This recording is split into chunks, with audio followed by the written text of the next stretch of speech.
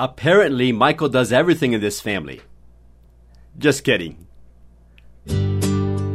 Hi, this is Tim Barrett from domineinglês.com.br e este é o mini podcast Inglês Todos os Dias, episódio número 336.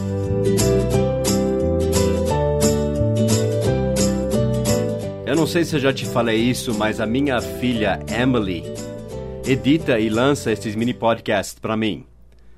Eu estava pensando talvez de fazer vídeos de YouTube no ano que vem, além desses mini podcasts.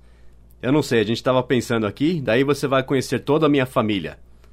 Mas eu ainda estou tentando pensar exatamente que tipo de conteúdo a gente podia pôr lá. Porque já tem vários canais interessantes de YouTube que ensina inglês. Então eu só ia fazer se eu tivesse alguma ideia para fazer algo um pouco diferente. Como esses mini podcasts Inglês Todos os Dias, por exemplo. Se você tiver alguma ideia, me manda lá no contato@domineinglês.com.br. But anyway, enfim, né? Anyway, a minha filha Emily edita esses podcasts. E no último podcast do Inglês Básico, que foi o podcast número 95, eu estava ensinando o modal verb can. I can cook. Eu sei cozinhar, mas I can't. Ou I can play the piano, etc.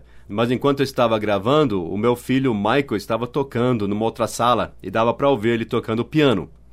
Então eu estava usando ele como exemplo. Eu estava dizendo que o Michael can cook, ele é o nosso cozinheiro. Eu disse que he can play the piano. Eu estava falando do Michael. E daí a Emily estava editando e ela escreveu para mim: Apparently Michael does everything in this family. Ela estava brincando, daí ela colocou just kidding.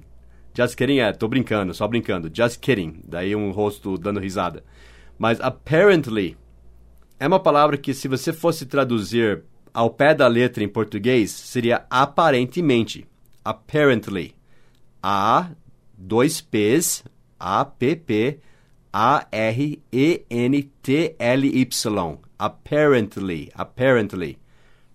Só que, na verdade, esse apparently em inglês não soa tão formal quanto aparentemente em português.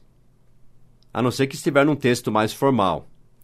Em um texto mais formal, você traduziria apparently como ao que tudo indica, segundo consta, e às vezes até como aparentemente. Mas no dia a dia, quando nós usamos o apparently em inglês, é mais informal e nós estamos dizendo algo equivalente a dizer pelo jeito em inglês.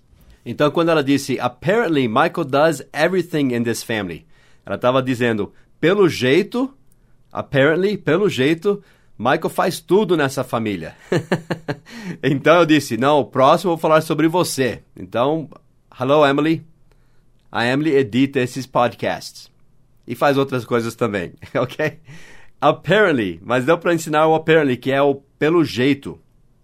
Tem um livro interessante da Isamara Lando, chamado Vocabulando, não sei se você conhece.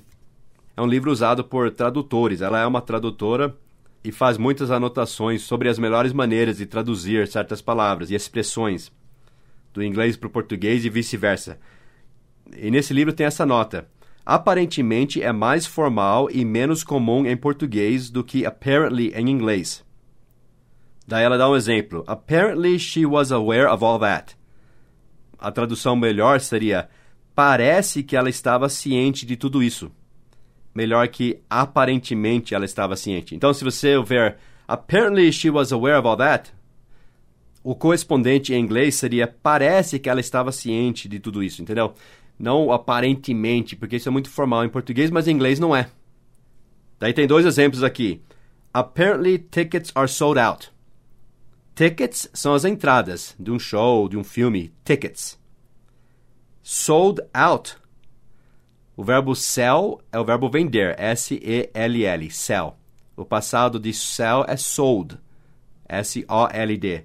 E quando nós colocamos o out depois, O-U-T, vendido para fora, sold out, esse é um phrasal verb que significa esgotado. Completamente vendidos, né? Esgotados. Então a frase apparently tickets are sold out.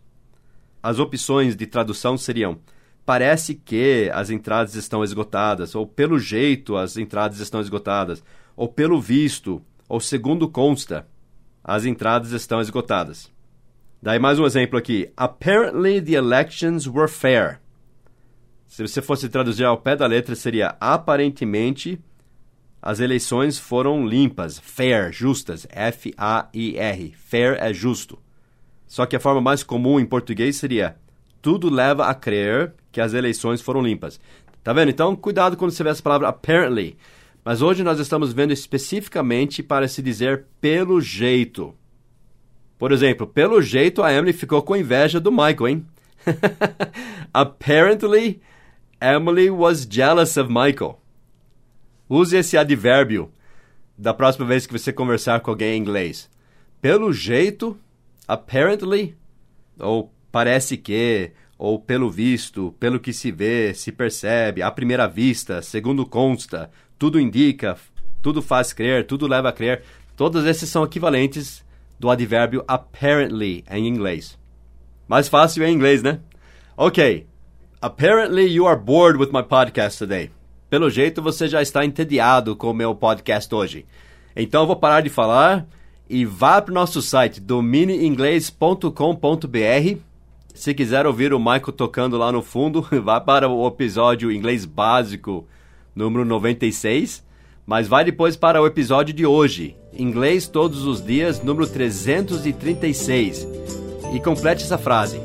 Apparently, pelo jeito... O que você diria depois disso, né? Pelo jeito, apparently... E daí complete a frase.